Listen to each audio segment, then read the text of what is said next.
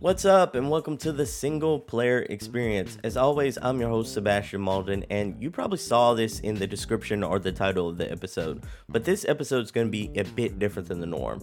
So, recently I was a guest on the X Button podcast, a really dope podcast that you should check out featuring Paul and Alejandro, where they talk about the gaming news that you need to know about, and they do deep dives into video game reviews.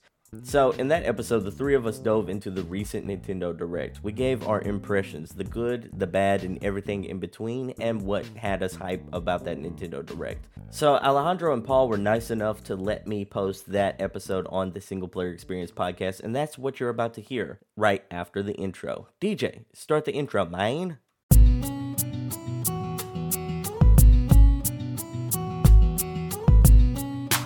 This is the Single Player Experience, the podcast that helps single-player gamers manage their video game backlog. I'm your host, Sebastion Mauldin, and my main quest is to help you manage your ever-growing video game backlog by letting you know which single-player games are worth your time and money so that you can have the best single-player experience. Now, without further ado, let's start the show. DJ, cut the beat.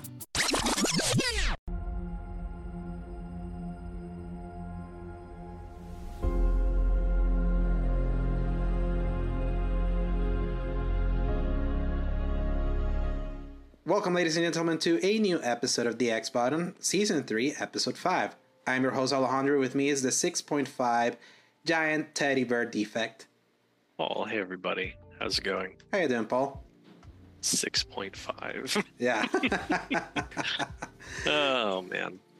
What's going on today, Alejandro? It feels like we got a lot to cover. Well, we got our friend that we teased already that was going to be next week to talk about a certain game that came out this week. We got him in early because he reacted with us. Thankfully, thanks to timing to the Nintendo Direct. Sebastion from the Single Player Experience podcast. How you doing, Sebastion? I'm fine.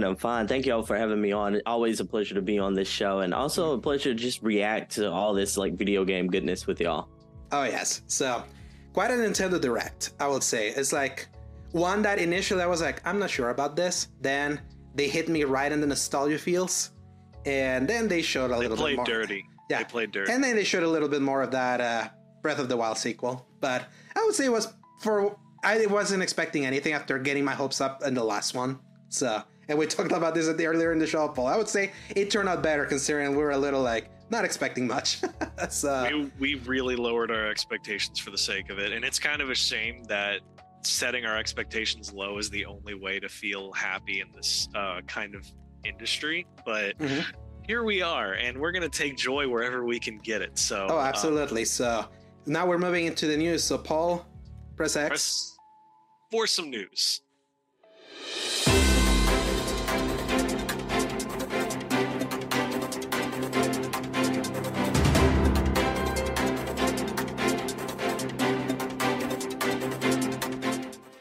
All right, so yeah, we just saw the Nintendo Direct, and I have the thank you, Warrior64, for taking on the role of the Nivelian left in the boys. True. So I'm gonna kind of read, just basically recap. We're gonna cut the first two stories, Paul. We're just gonna make it Nintendo centric today. Cool. So just real quick, Hogwarts Legacy broke 1.2 million concurrent views on Twitch, which is insane for a game that everyone wants to boycott. And the Kingdom Hearts soundtracks are now on Spotify. Those were the first few news. So now it's all Nintendo stuff from here on out.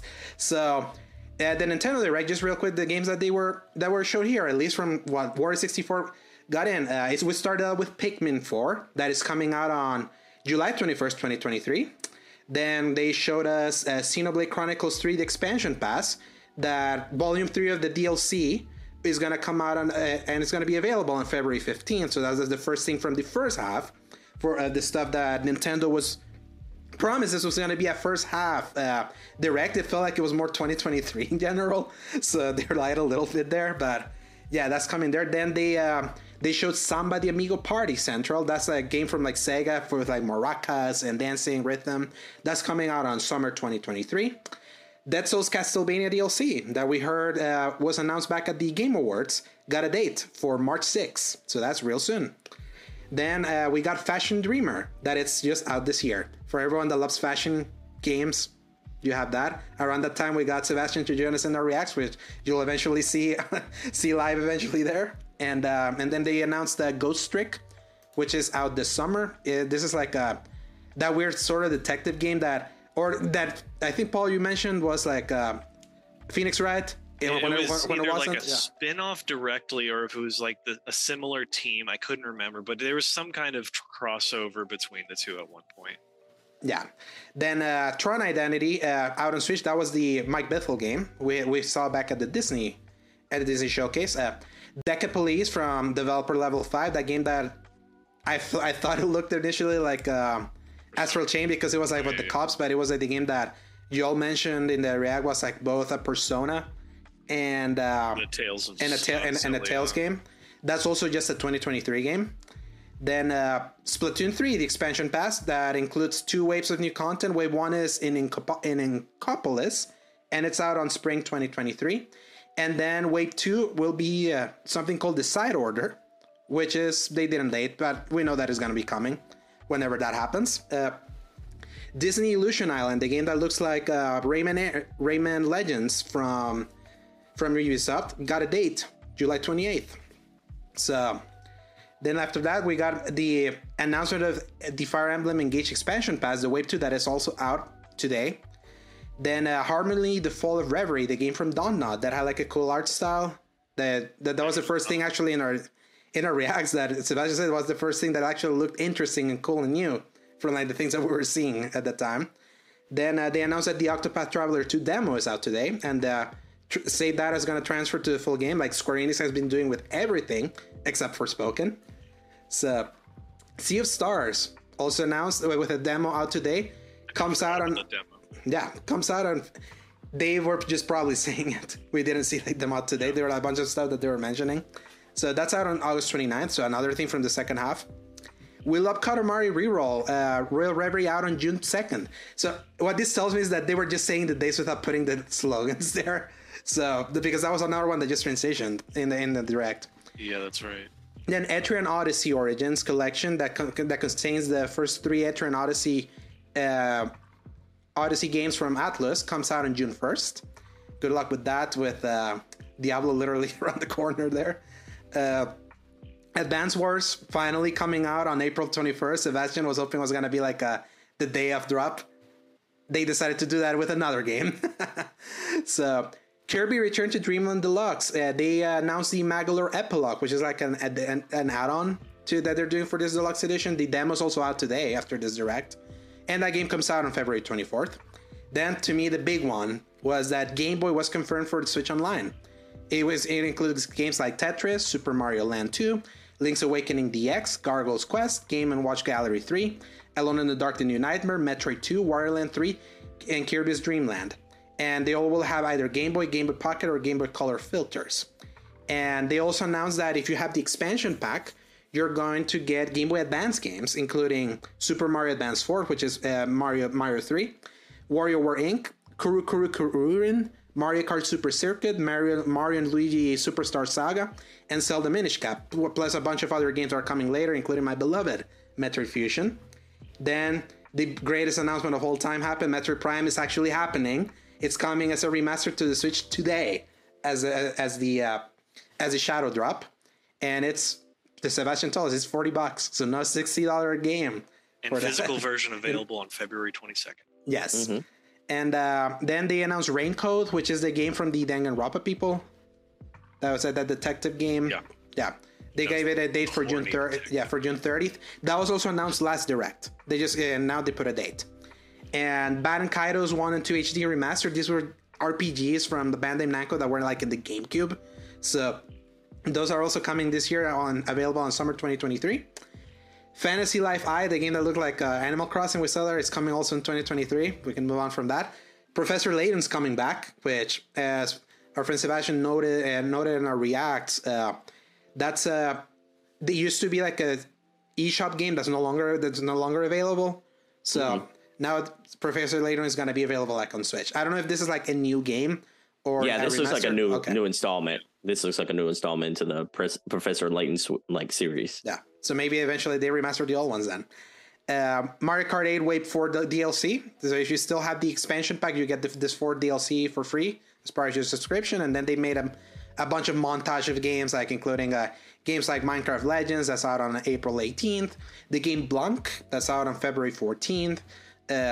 Mega Man Battle Network Collection, that's out on April 14, 2023. Sebastion's number 10, most anticipated game of the year, Have a Nice Death, coming out on March 22nd, 2023. Then the baseball game, WBSCE Baseball Power Bros, also another shadow drop for today. 99 cents. Yeah. So 99 cents. No lie. I'm looking at it right now at the e-store. It's 99 cents. That's amazing. I don't know how you made a direct as a 99-cent game, but shout out to y'all. Yeah. Disney Dreamlight Valley gets a new realm update. They announced it for April 2023. That's going to be obviously for all platforms. Tales of Symphonia Remastered out on February 17, 2023.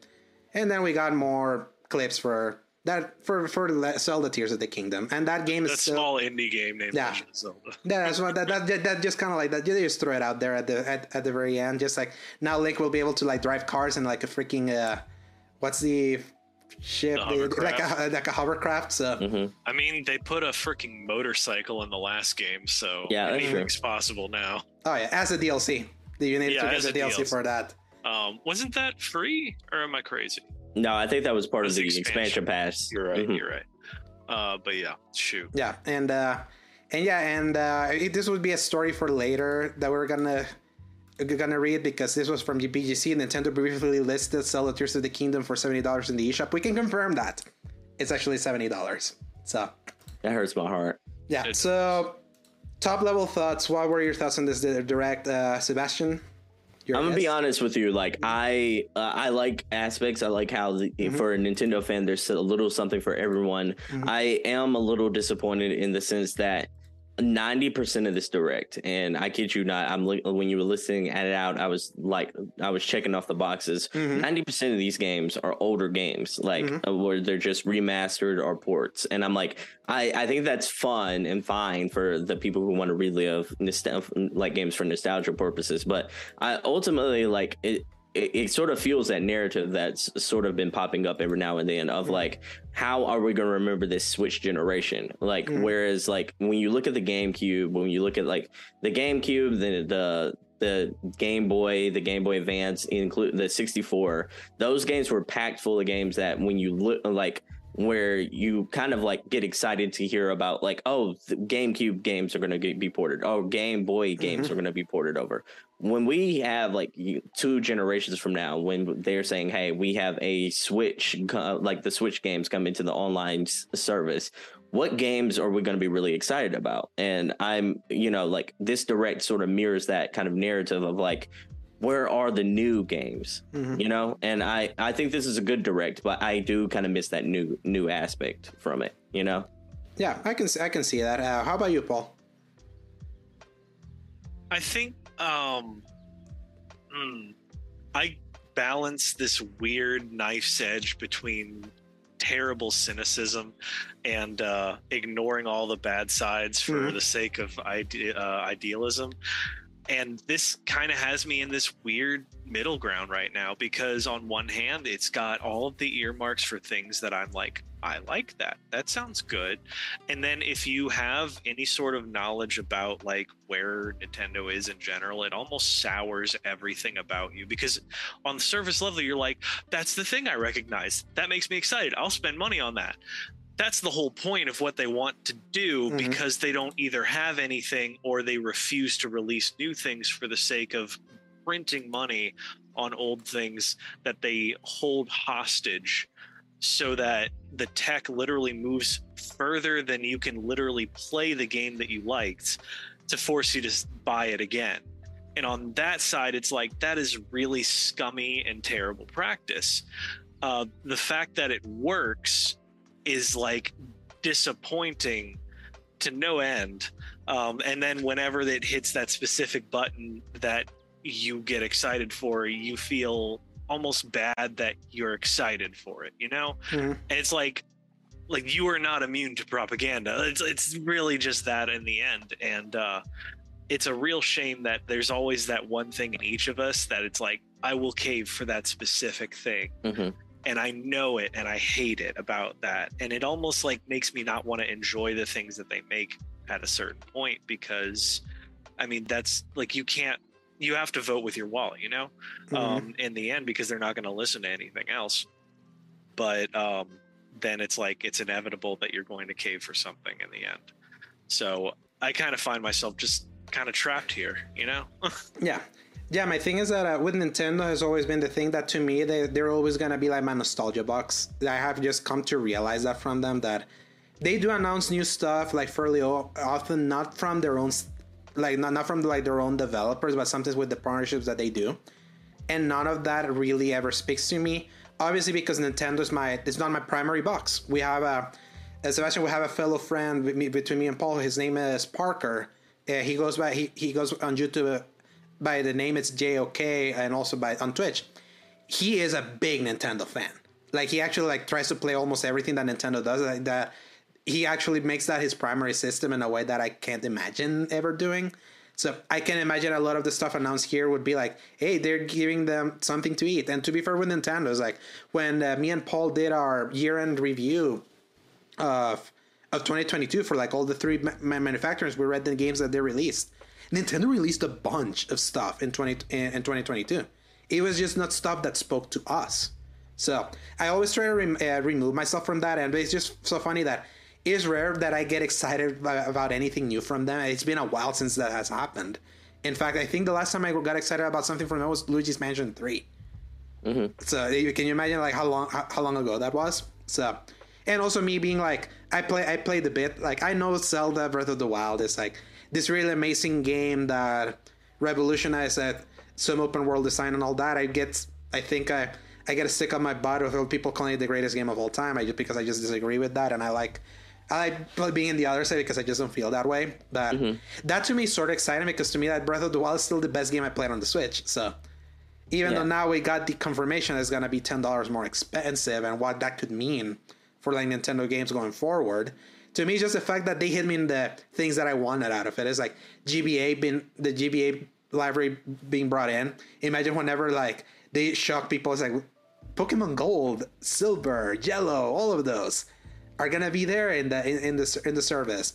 They got me with Metroid Fusion's coming soon. I like my favorite Game Boy Advance game of all time, Metroid Prime. Like, it being shadow dropped today, and me like singing the praises of the Prime series and being so like crestfallen of it being stuck on GameCube is like, those are the things that's what gets me excited. But from a new stuff, I get your perspective, Sebastion. Like, it's crazy. It feels like we got all the new stuff at the front end of the Switch, and now like they have been coasting by on their success since then. And if this reinforces that, so yeah. Let me ask you a question, and I like both of y'all, and I don't mean to be like cynical. I don't want to be the cynical. Be the cynical. We have to balance this out. Usually, it's Alejandro being the cynical one too, so that's really nice. I don't want to be that way, but like, I want to ask you. So, if this was PlayStation putting out this level of, let's say, their state of play, to where like they had majority 90% of the games were remastered games or ports, and then they just ended it with, say, I'm gonna use God of War 3 for an example. Like, let's say they announced a sequel to Ragnarok. Do you think that I feel like the discourse would be a lot more heated than what it would be for this direct? Yeah, to be fair, what I mean? Yeah. To be fair to that, like, we have to like remember also the early years of the PS4. A lot of remasters also, and a lot of people were critical towards them also around that time, because it's like we're basically just getting your old crap again. Like, where is the new crap? To be fair to them, like in the PlayStation 4 era, for example, a lot of those games, like, we got them late because they didn't know the PS4 was gonna hit. Everyone, if you remember, when we got into that generation, the Wii U was a disaster. Everyone was like, all the consoles gaming is dying. Look how the Wii U is like bombing. It's like the PS4 and the Xbox and whatever the next Xbox is gonna come out, and no one's gonna buy them. It's all gonna be mobile, and then those consoles like shocked everyone. Be like, no, people want consoles. Crap, we gotta make games now. So that's why the 2016, 2017 era onwards from that generation was so good, because they really nailed, like, they got remasters to kind of like caution them to before we got the new stuff, and eventually we got the new stuff. Nintendo has been the opposite. We got the new stuff at the beginning, and now they're just cushioning us with old stuff in its later half. And around the time that we know that they're being so successful, that makes it feel like Nintendo's just kind of coasting on their success and just don't really care because they know everyone just wants to buy them. And they had the benefit that out of D3, they got everyone by the balls with the nostalgia that they can that they can get you in a way that I don't think PlayStation can. If this was a state of play for them and it was just remaster stuff, it would, I think, in the other side, because Sony conditions people with new stuff, they would get criticized. Oh yeah, they get like beat to hell and back. But but you know, like PlayStation now is starting to like have that portfolio to where like they can also like milk that nostalgia. I don't want them to, because you know, like I like new is like I want to see. We're gonna get a Horizon remake for some reason that is just 5 years old. It's like, and people rightly have criticized them for that. People like, it wasn't until Part 1 came out and they were like, okay, Last of Us Part 1, maybe it wasn't necessary, but it was actually really good what they ended up doing with that game, with that version of the game. You can even attest to that, Paul. You were not excited until you actually had your hands and be like, oh, I can play Rambo like I did Part 2, like you are like doing it. It's like, okay, you couldn't do that in the original. It's like they, in the end, justified it even though it was hard. It's just that it feels like they're not treading in, if they're bringing stuff back, they're doing it in a way that makes them really feel new. Like, yeah, I think like when you think of like the PS2 era, one of the most successful eras of gaming of all time, you know, like that has a catalog that I would say it goes toe to toe with almost every Nintendo catalog of like, if you were to pick like the Game Boy catalog versus the PS2 catalog, there's an argument on, you know, like they're tit for tat, so to speak. But you don't see PlayStation like going to that well of saying like, hey, we're going to just like lean on nostalgia to carry us, you know? And I like this Direct. I think this Direct was really good and it had a lot of things going for it. I want to point out though that there is like, I wish they would have leaned closer and a little bit harder towards like giving us some new stuff to where it validates like, hey, you should have the Switch because this is the only place you can get these new fresh games versus like half those games are going to be Steam Deck games. No. I think that's kind of the point I was hitting at. Yeah, and usually that's how I see a Nintendo Direct, in a way that sometimes I see what I'm gonna be eating on my own systems, because a bunch of those games can sometimes also overlap and come in the systems that we actually are invested in. So like when we saw Chained Echoes, for instance, that was on the Direct. That was going to be on Game Pass. Yeah. So Paul, what had you most excited about this Direct? His number 4 game of the year. His number 4 most anticipated game. Probably, but at the same time, I think I've cooled off so much. I just want Tears of the Kingdom to come out. Just do it. Yeah, I feel you're in the point how you've been hearing it for a while. It's been like 4 years now. Yeah. Even close to 5. And now I have so many other games that are doing the cool things that I wanted out of a sequel to Breath of the Wild now that I'm like, well, I mean, I hope it's going to do the things that we were hoping for. I wanted to continue the story. I wanted to give me more cool ways to break the game and the world and just find myself lost in it. But now they have so many quality of life changes in other games that are modern that it's like, are we going to step back in when Tears of the Kingdom comes out? And I'm going to have to just deal with that now. I will say, Sebastion, you probably would agree with me with this. Some parts of that trailer absolutely look like Breath of the Wild DLC. Yeah, it does. It looks like more Breath of the Wild, but I mean, I think the curious thing is like, how does Breath of the Wild look and feel to a lot of gamers after Elden Ring? Yeah, I wouldn't say I specifically didn't go back to Breath of the Wild after Elden Ring came out. It was just one of those, I don't feel like bringing my Switch out and dealing with all of that process. Because like one of the things, it's going to sound dumb, but like the fact that you can't take your horse with you wherever you go. And if you fast travel get too far, you just have to you're on your own. Best of luck to you. I did, before we recorded our top 10 most anticipated games around that time, I did try Breath of the Wild a little bit because I was testing that dock that I was telling you, Paul, on the TV there I was. I just wanted to see it, and the annoyances of that game is like that to me is like what grinds me more. Like when people call it the greatest thing ever, it's like, man, so people like their weapons breaking, they like their rain constantly happening. So then when you're like climbing, you're like sliding down the horse thing. It literally, that was my last thing that I did before we recorded, the horse thing. I want to like clarify it though, because some people really, really do like the survival elements of that. I mean, there's a reason why the weird survival bubble didn't pop for many of them. You got Vanaheim, you got your Rust, you've got your Ark, and it's like that's what people love about it.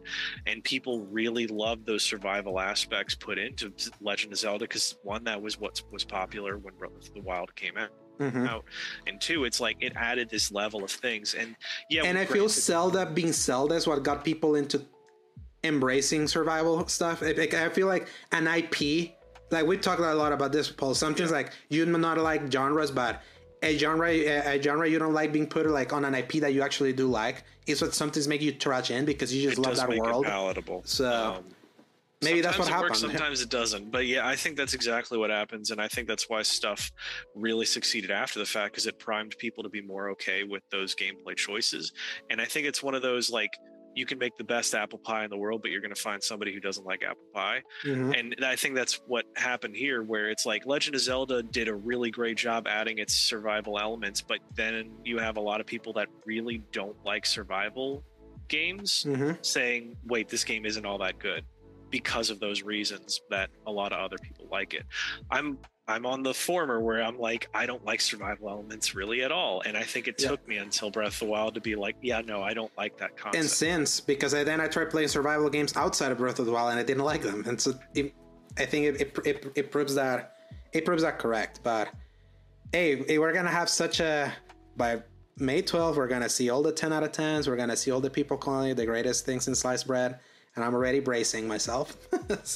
But I also can't wait to play it. It was my 9th most anticipated game of this year, because I really want to see it and see if they fix things. So real quick, like I just have to kind of remain here in the Nintendo news. I'm gonna read a few from that we're also gonna talk about, Paul, here. So we hinted at this at our reacts that we recorded. So the first story I want to read from like BGC by Andy Robinson was Nintendo's raising its employees' base salaries by 10% in Japan. The decision follows calls by Prime Minister Fumio Kishida for Japanese companies to pay workers more as inflation takes hold in the economy, Reuters reports. It's important for long-term growth to secure our workforce, Nintendo President Shuntaro Furukawa told in an earnings briefings. Reuters knows that for Japanese companies that can afford to do so, higher salaries help attract talent in a country where a falling birth rate and low immigration have led to labor shortages. So, this was the first thing that popped up this week, which was interesting that we heard that news because immediately after, we got story number 2, Paul, which was Nintendo's stock price dropped 7.5% after latest financial results. The company lowered sales targets and said exchange rates were partly to blame for a decline in profit. The company's Tokyo Stock Exchange price dropped from 5,624 down to 5,201 yen, its biggest drop in over a year. The drop puts Nintendo's share price back to roughly where it was in January 2022, when it dropped to 5,192 yen, and suggests a negative reaction to the publication of Nintendo's latest financial results on Tuesday. In its results for the first 9 months of fiscal year 2023, Nintendo said its net sales were down 1.9% at 1,295 billion yen, which is $9.9 billion in dollars, if you want to know. And net profit was down 5.8% at 346.2 billion yen to $2.6 billion. The company said fluctuations in foreign exchange markets had contributed to sales and profits declining, despite strong sales of Switch games and hardware. And then a third story real quick that just to add to that, Nintendo says it's not planning Switch price cuts as its console business enters uncharted territory. Company plans to grow Switch 122 million install base with new and classic titles. A story by Tom Ivan, also from BGC. The company announced this week that Switch shipments had reached 122.55 million units as of December 2022, a feat only bettered by its Nintendo DS handheld 154.02 million units and Sony's PlayStation 2, 155 million. However, Nintendo also said it now expects Switch hardware sales for the current fiscal year ending in March to total 18 million, down from 23 million units a year earlier and 28.8 million the year before that.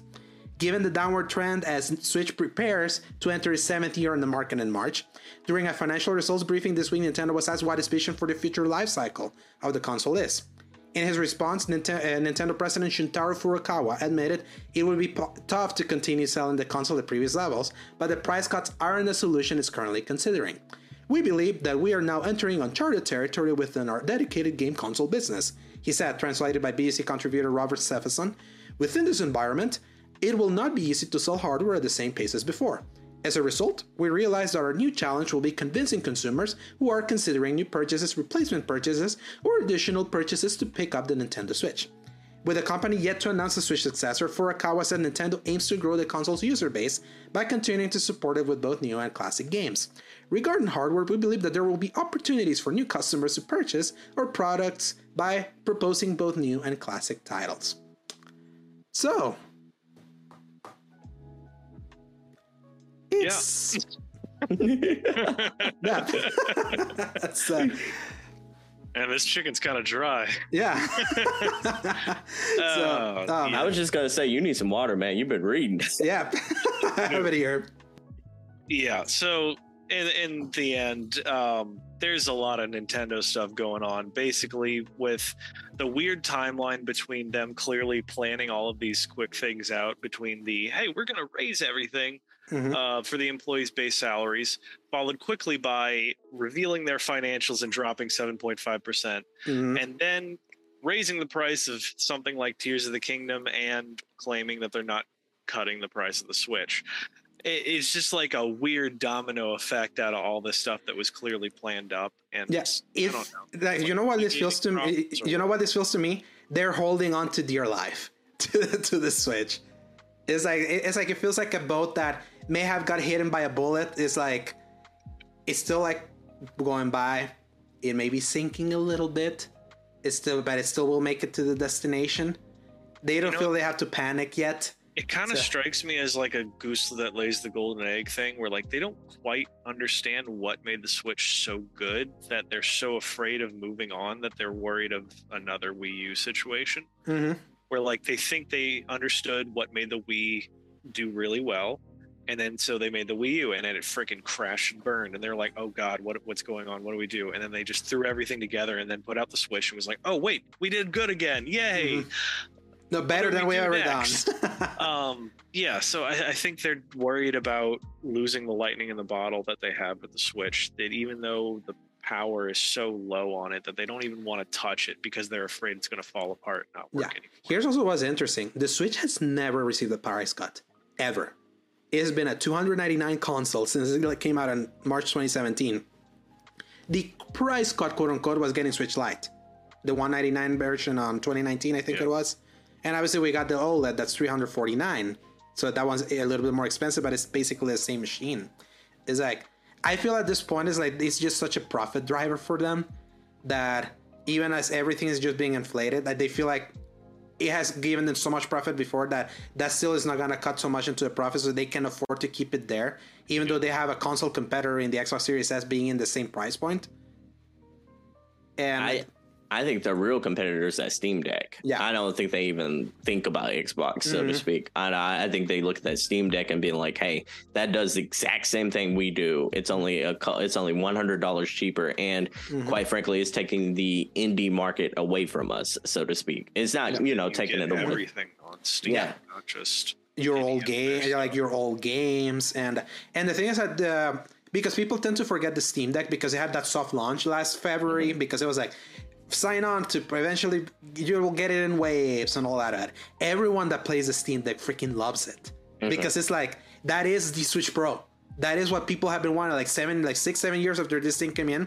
The idea of like a powerful thing where you can play Fallen Order on the go or God of War on the go, because those games were on PC. It's like I feel like right now Nintendo's still in their ivory tower, but depending on how Valve handles Steam Deck going forward, I'm glad that I always see Steam Deck verified in a bunch of like PC. I don't know if you see it at Sebastion, that so many games like they announce a PC version and eventually they're like Steam Deck verified. Yeah, like Hogwarts Legacy, for instance.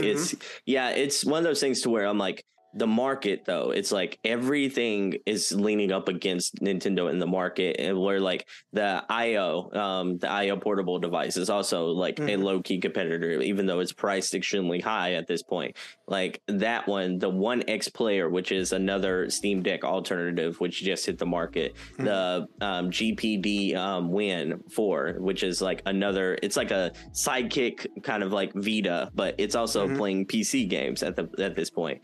I'm like, there's so many competitors that are entering into that portable space that they're not the only game in town. But before we like go on, I wanted to say like everyone is facing this economic difficulty as far as like where we're at in the economic state. It's just the way these companies are reacting are kind of telling us like how either one, how well run they are, or two, how customer focused they are. And I hate to say this, and you know, because I've been a little negative on this show, but like this Nintendo's giving me a little bit of Netflix vibes right now, to where like they're making anti-customer friendly moves to where the blowback is like substantial, and people are upset about the way they're implementing these new phases. Yeah, and I think you can attribute that 100% to the price increase of Tears of the Kingdom. Is like because there's like just no way that you can look at that game like from, if you want to compare objectively with its quality.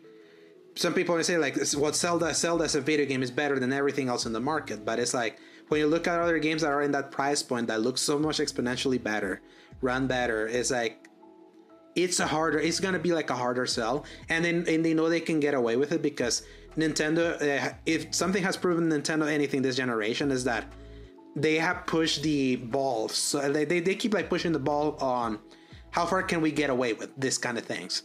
To me, the big one was like, it started with the Skyward Sword amiibo that locked behind fast travel. Like, yeah, it was $25. And I don't know if you remember, Paul, like, I went on a whole tirade and I had to like go back and forth with our friend Parker. I don't think I could forget. Yeah. it was a heated moment in our chat because and that shows me, it's like so many people are going to bat for Nintendo. They defend everything.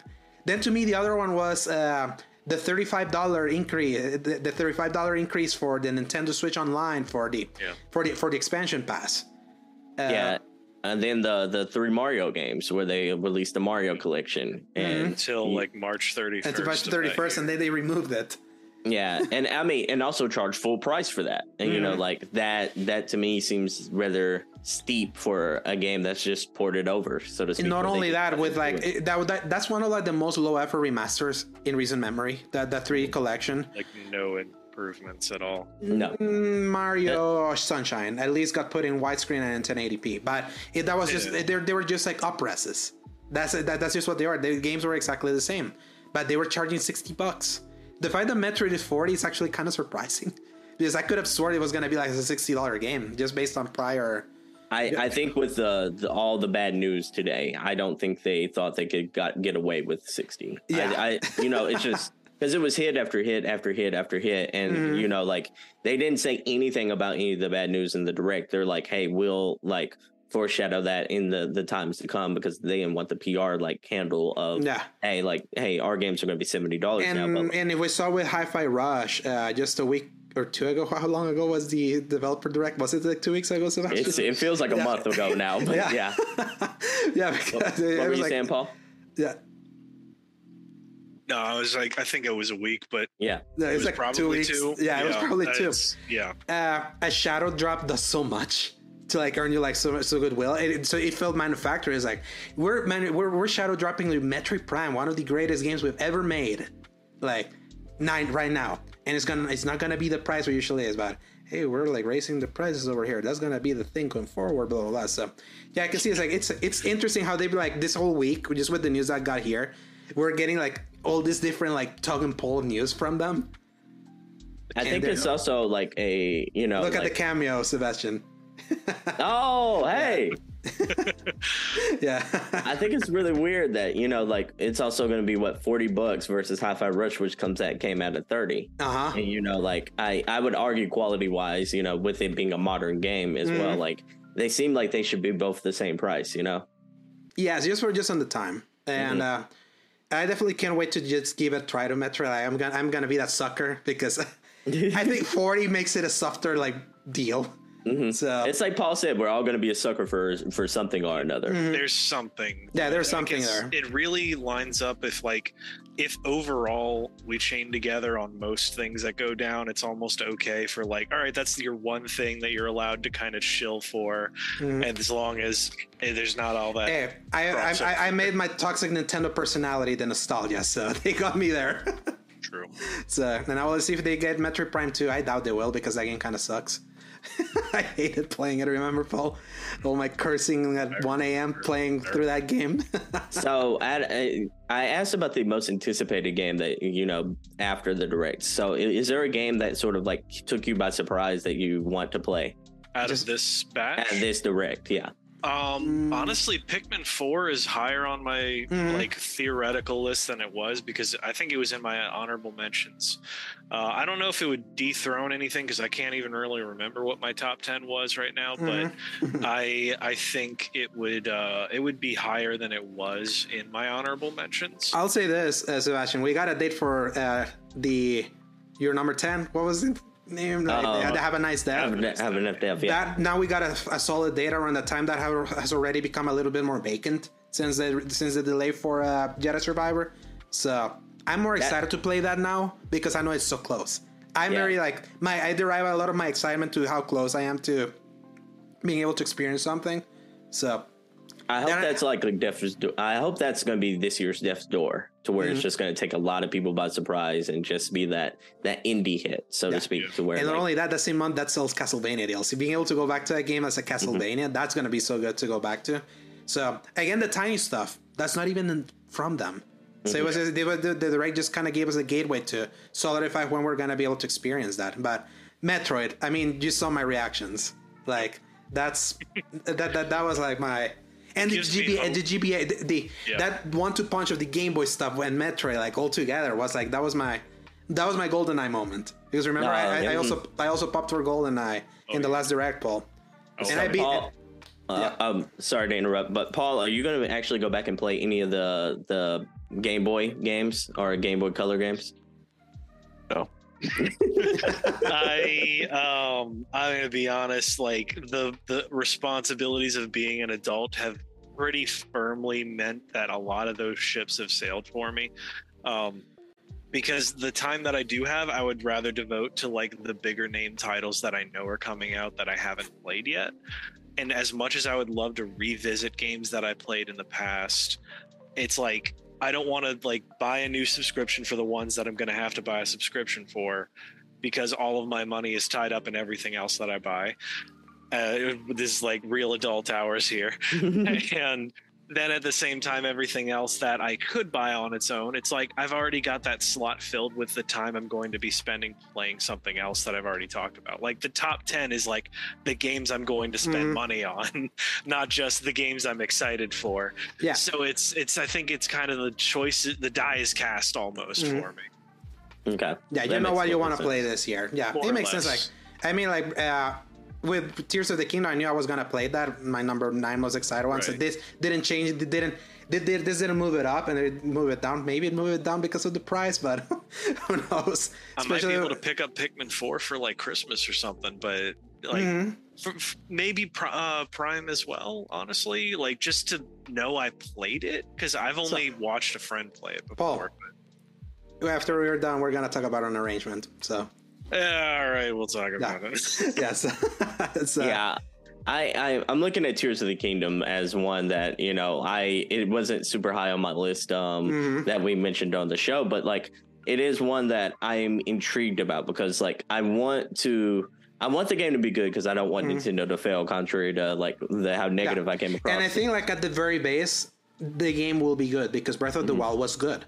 Great, I would even dare say. It's just now everyone has taken their baton, the baton of like what they started and made it better for us. So I want it to be good, but I also want it to be like I want people to review that game fairly, and I wanted to see like, is this going to be a good game on its own merits, or is this are the nostalgia of Breath of the Wild going to come in? Is this are we going to get that same conversation that we got for God of War Ragnarok, where everyone was saying, "Hey, this is just more God of War," and I'm like, I'm so confused. I'm so curious on like the standards discourse.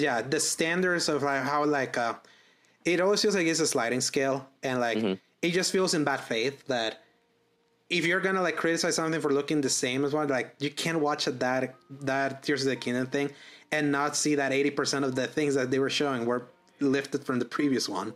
They just were.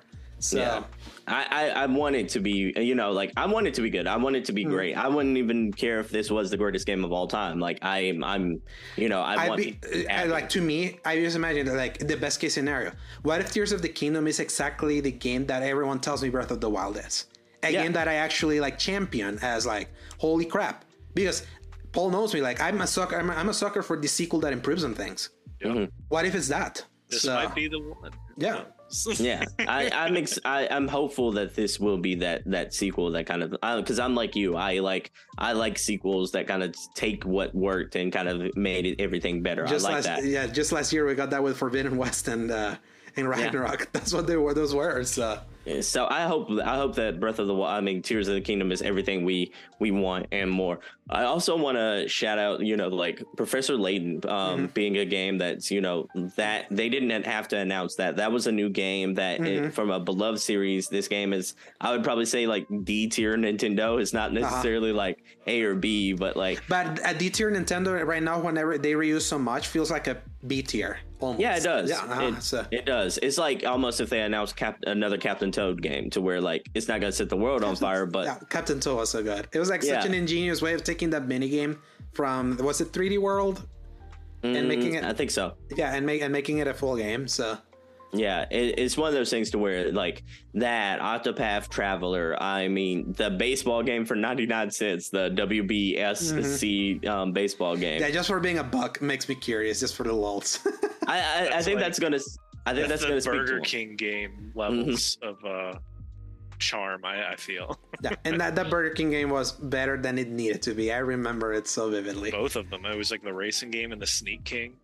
Sneak King, yeah, that was exactly what I was thinking about. But yeah, it's one of those things to where I'm like, they had some bangers here. I mean, you had Blanc looks interesting from Gearbox. That's out next week. Yeah. I mean, Blanc looks interesting. Minecraft Legends, that game doesn't speak to me at all. Like, I throw it out the window as far as I'm concerned. But like, that's going to speak to a lot of people, and it looks like it runs well on Switch, surprisingly. So, a shout out to that. And then the Mario Kart Deluxe, like that, the fact that they added Birdie and added a lot of the and apparently dash. I was reading that an actual new track with the Yoshi's Island thing that was not in the previous. In a previous Mario Kart, just from what I was reading from the Wario 64 thread. Oh, so. Yeah. It wasn't just a remaster of an old track. It was like they actually made a new one. Yeah, from the Mario World game. I'll say with the way they've expanded that, like Mario Kart 8 is like, why would you need another Mario Kart? It's like so massive. It's kind of like, why would you need another Smash? More and more, I kind of respect it, because everybody always complains it's either one or the other, and you can never have both. Where it's like, oh, why don't you just make a new sequel to it, but then you split the game, the game base. Now it's like, well, that's the answer. You make the one, and then you keep iterating on it and making it better. And Mario is in such a way, Mario Kart specifically is in such a way that you can just keep doing that, and then everybody has the same game already. And people never stop buying it. That game just kept. Mario Kart 8 just kept selling. It's insane how much Mario Kart 8 sells. I'm gonna be real with you. Like to praise Nintendo for a second, I completely love that model of the way they're doing things, because Destiny does the exact same thing. They just basically put out, Destiny 2 withstanding, but like they just keep building off of Destiny 2. And this is something I would love to see in the sports franchise, like the sports games, to where like instead of you doing a yearly iteration, just throw us a couple of like updates, or maybe we can buy a $20 like refresh every year. Especially as you mentioned, especially right now, the sports games are the worst they've ever been, because they can no longer keep up with the yearly installments without like the game suffering. So they would benefit a lot. It's just unfortunately that a lot of people are just so used to the idea of like that's their big purchase of the year in and year out. So they're kind of like tied to that. But I feel those could be the ones that they could do like just keep updating it. It's like and keep making it like that way. You keep iterating in that same version and make it even better. Like the changes are like more subtle instead of having to make like a full new game where you have to like be taking features in and out like they do. So. Yeah, I would almost stagger my teams to where like one team is the update team to where like you're just working on different skins, you're working on different updates throughout the year. And then like while the update team's going, I'd also have a development cycle to where like that development team can like, so like you do a game every 3 years, that development team can really push the software forward and push like innovation forward for those 3 years of development. And then boom, when that new game comes out, it comes out with like all guns blazing. It has features that we haven't seen before. Maybe it takes like a street mode from like the old street games and such like that, and actually like has a whole game within a game sort of thing. And then, just street games, NBA Street, FIFA Street. Exactly. They were so good. Exactly. Where they like, especially for me, I hate. Paul knows this. I hate sports games, specifically FIFA. I hate them with all the passion of my being. And the street games were the ones that I was like, these are actually fun. They're not pretentious. So, I was really surprised that we didn't get a Mario sports game here, because I thought we were going to get like the baseball one. Yeah, considering how the last 2 years of sports games have been with golf and strikers, I'm glad it didn't. It's a shame because strikers honestly was that one bummed me out. Hearing that it was so bare bones, I was like, "Damn you!" It's like that was the one that I wanted. Yeah. So. Even volleyball, yeah. I mean, not volleyball, but tennis. Didn't also. Tennis, yeah, exactly. It was like, and that was even years golf, before. Strikers, and I don't think we've gotten any. Baseball would be the next one if they ever did. Yeah, that's what I was thinking. I was just like, we're just missing baseball at that point. Yeah, I see that. But I was really shocked that we're not going to get that. But I wouldn't be surprised if the Mario Sports like team is working on baseball next, probably. I just hope that they release full. It's like I feel like the way the Nintendo sold those games, shameful, like absolutely shameful. That then eventually they got into where they were, but at that point it's like the side has already passed. So I would say that would conclude our like talk with Nintendo, this Nintendo centric podcast. Right. Paul, read us the game releases for the week of February 12 to 18, 2023. All right, let's hear this. Blanc. First one on here, coming for Switch and PC on February 14th. Journey to the Savage Planet on PlayStation 5, Xbox Series X and S on February 14th. Souls of Chronos on PlayStation 5, Switch, and PC on February 14th. That sounds like a cool name. Reloaded on iOS and Android on February 14th. Wanted Dead on PlayStation 5, Xbox Series X and S, PlayStation 4, Xbox One, PC on February 14th. A lot of Valentine's Day. Yeah. Hero, A New Era on PC on February 15th. Returnal, PC version on February 15th. Shadow Warrior 3 on PlayStation 5, Xbox Series X and S, February 16th. Obviously, next-gen version of an existing game. Yeah. PS4 version came out last year. Yes. So. Theatrhythm Final Bar line on PlayStation 4 and Switch on February 16th. Gigantosaurus Dino Kart on PlayStation 5, Xbox Series X and S, PlayStation 4, Xbox One, Switch, and PC on February 17th. Tales of Symphonia Remastered on PlayStation 4, Xbox One, and Switch on February 17th. And The Settlers New Allies on PC February 17th. And Wild Hearts rounding it out on PlayStation 5, Xbox Series X and S, and PC on February 17th. From all of those, I'm interested to see how Wild Hearts does, because that's the Monster Hunter competitor. Yeah, I hope it does well just to give them some competition. Yeah, but then it's like, I hope that, because I scheduled you for next week, Sebastion, because next week is like, because all I want to play is Hogwarts Legacy. So already, I'm gonna be on it. Let's go. Because you're getting it right on Friday. Paul and I like plopped up the deluxe edition. So I've been playing it for the last couple of days. I gotta say it's pretty tight, honestly. Yeah, we held off on saying our thoughts because we want to like share it whenever you joined in. But yeah, we're playing it. I wasn't expected to have you here this week, Sebastion, so I was pleasantly surprised that we were able to get you in. So, but yeah, next week all about Hogwarts. Oh yeah, for sure. I'm excited. Yeah, so that means you got to put down Prime, Alejandro. You got to go play it. Yeah, I have to finish Hi-Fi Rush first. So, Oh my gosh. How far are you into the game? chapter 9.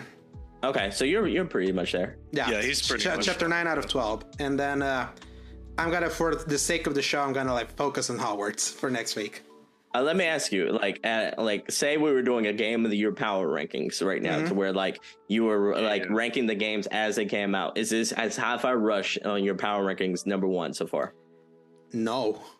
It's not on 1. Yeah. I It's think probably for that, 2 right now.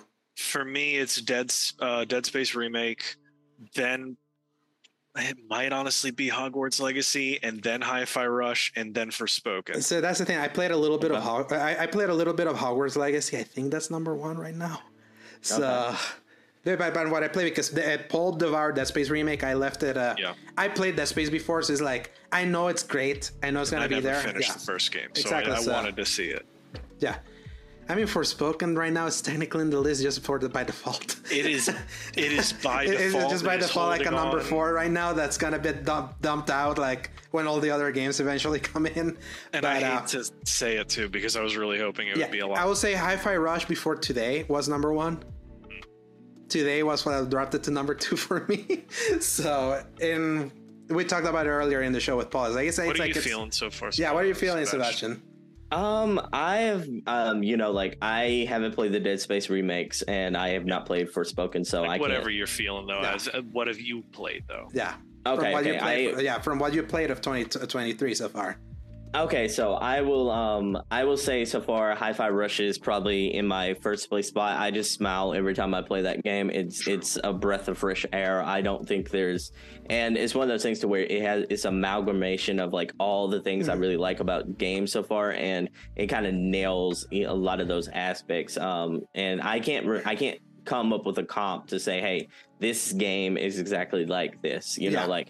It's like so mishmashy of a lot of different things, but I think it does everything it wants to really well. The style alone is like what makes me want to make it a number 1. As I was telling Paul earlier in this episode before you came in, this may be just I'm like a me problem. And like I'm a big fan of combat games in the style of Devil May Cry. This is definitely in that style. I love how satisfying chaining the combos are, especially when you unlock the support characters you put in the right trigger. I don't know, how many have you unlocked from those? I have 3 unlocked. You're talking about I've rolled credits on Hi-Fi Rush. You already finished. Okay, yeah. I'm in chapter. I'm in that boss fight with that for your dress like shark from the shark that's that reminded me of the Katy Perry like Super Bowl. I need to share you the screenshot because shark. The left shark. Your dress is left shark, and you fight this like singer. That's what I was fighting. That was like getting so frustrated when like you gotta like share him, Paul. Go to our chat and share him the screenshot. The cool thing about one of the things I really like about Hi-Fi Rush is like it feels like everything was music themed, like because like Shy 808, those are Kanye West themes, like those are Kanye West like Easter eggs, and then you have like so many things in the game to where like everybody's name is like almost like a song, a name of a song, and I like that. Like everything in the music theme is like so great. To me, it's more like I feel like this is maybe like unfair to the game. Is like based on like the style and the energy that it has. I wish this gameplay was more than just like going from room to room and clearing enemies and some small platforming and a tiny bit of like puzzle. Not puzzle, like environmental puzzle solving that like you mix the 3 characters. I have 3. Do you get a 4th character by any chance? Because I have 3: Peppermint, the big guy, and the chick with the staff.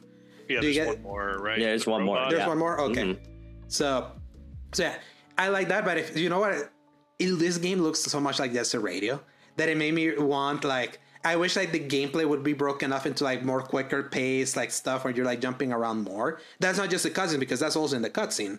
Because then when I'm just playing a game that's just like the combat, it makes me like realize, am I really a big fan of like this kind of action-based game? Or I like it when it has both the tight combat and it can vary the gameplay a little bit more.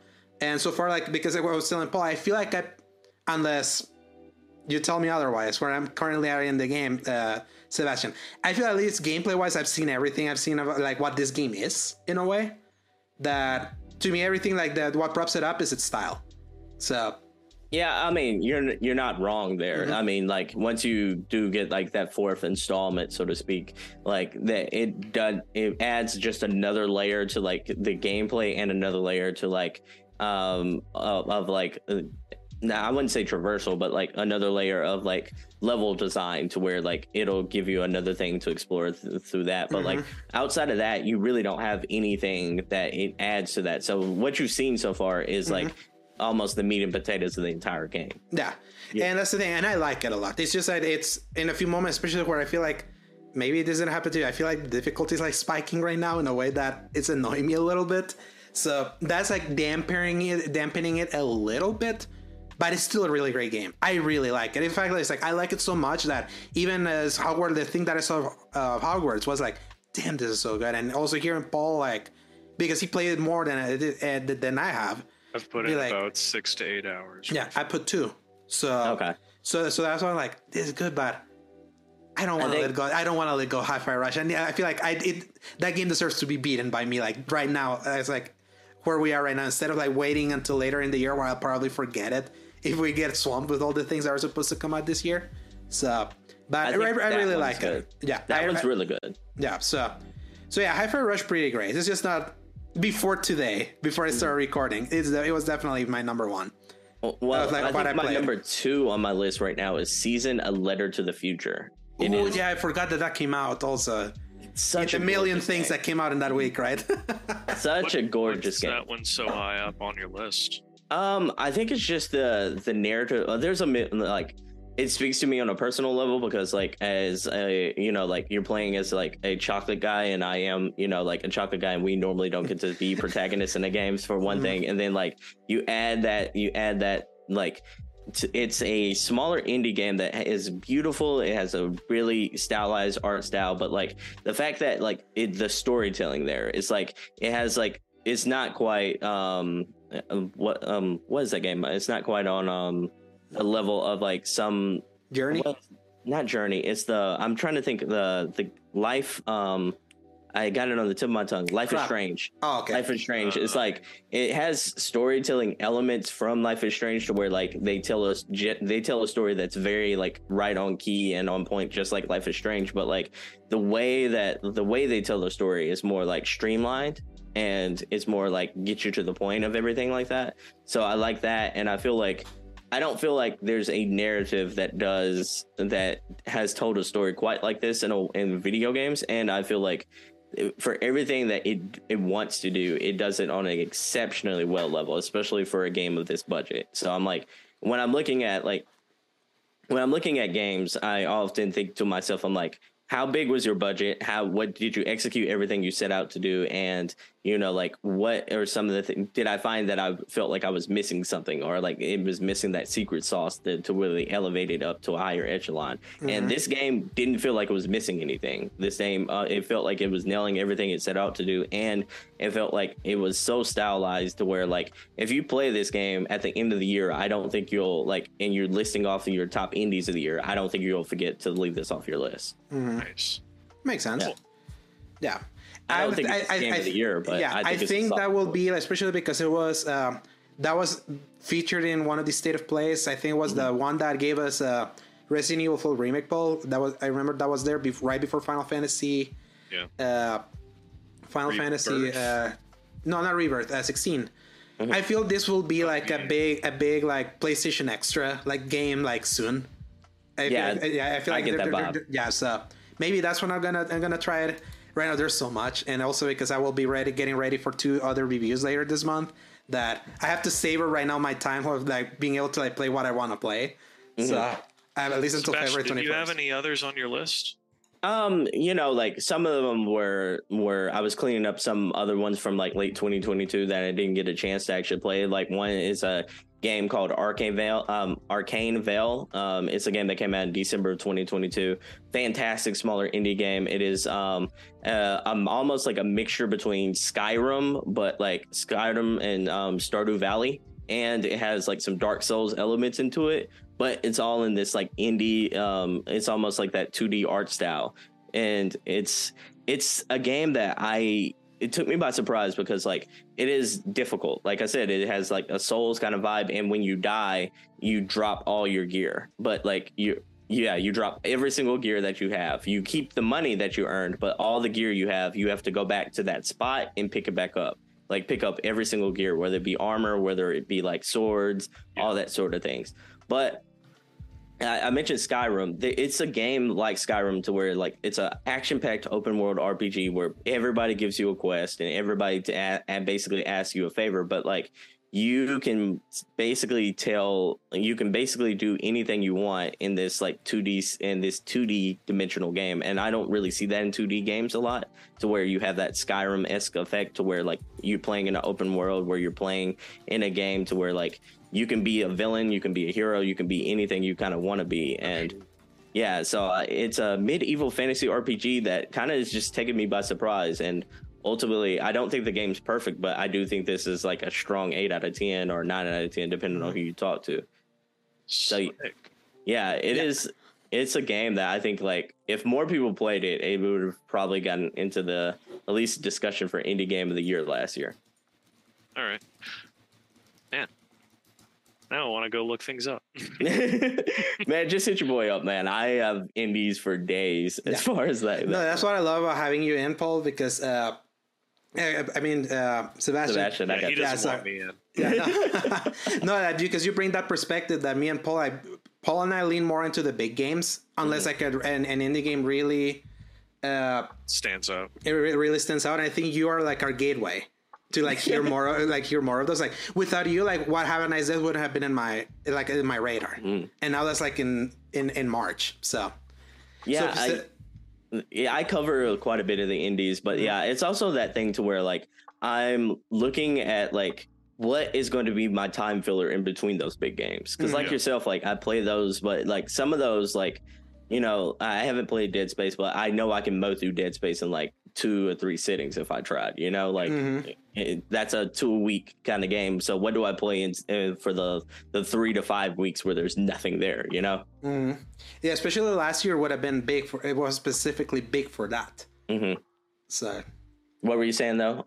I'm sorry to interrupt. No, sorry. No, because we're gonna like segue out now. Yeah, because Paul and I would been like recording for a while. About 3 hours. Yeah, 3 hours. Oh my goodness. because we started recording the podcast and then we paused to react and then continue the episode. So I gotta go make dinner. Yeah. So Sebastion, when can people find you? Man, you already know. You can find me at the Single Player Experience podcast, the perfect podcast for single player gamers to find out about good single player games to play. We've had some really cool episodes on this week, including the episode where yours truly, one of the hosts of this podcast, joined us and talked about some really cool things that were happening. And we reacted to the developer direct the same day. Remember? Yep. The Xbox Developer Direct. Thank you for being on the show for that. And then we also, you know, like I also had a couple of different things. We had Dustin Brady, the author of Trapped in a Video Game and Escape from a Video Game. He's a best-selling author on the show. He came on the show to talk about like some of his video game backlogs, how like video games inspired him to create his own almost like book series, very akin to Captain Underpants and different things like that. So nice. Had him on the show recently. We've had the senior animator for PlayStation on the show recently. You teased in your appearance back in January that you were gonna have, so that happened already, right? Yeah. So the episode should be coming out really soon. Be on the lookout for that. We're doing an expose into AEW Fight Forever, the upcoming wrestling video game that's coming out. We also have the top horror games that you should be playing right now. So I'm like, if you're in the mood for single player gamers, we got you covered in any state or genre. So check us out at the Single Player Experience podcast. You can find it on all your favorite podcast platforms. Yeah. And Paul, where can people find you? As always, y'all can find me at Dork of Art on Twitter, is where I, used to post videos of me breaking things, but it sounds like I might not be able to do that for very long. Thanks, Musk. That happens. I post art there pretty regularly, or just retweet funny things. Alejandro, where can they find you?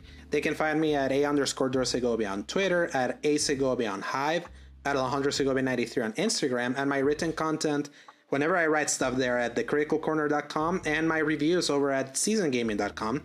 My Forspoken review is live, and sometime in the future you'll see a review of Atomic Heart and Destiny 2 Lightfall by yours truly.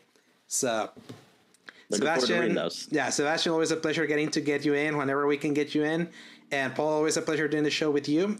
We're off to play some games now. So everyone else, stay healthy, stay safe, and remember, press X to play. Hit that X button. Let's go. Yes. Good night, everybody. Hasta la vista, baby.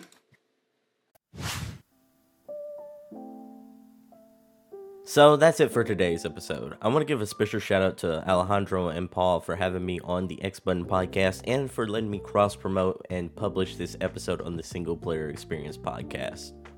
I also want to let you know about the Single Player Experience Discord server.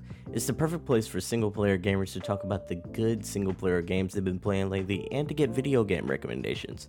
Think of it kind of like a book club for single player gamers. The link to join will be in the description. Once you're in, feel free to share your video game backlog list, talk about the good games you've been playing, or give your feedback on the show. If you have a game that you think should be recommended or that you think I should talk about, let me know in the Single Player Experience Discord server. I'll see you there. Before we go, I just want to thank you so much for listening to today's episode. Stay safe, stay gaming, and I hope to catch you in the next one. Peace!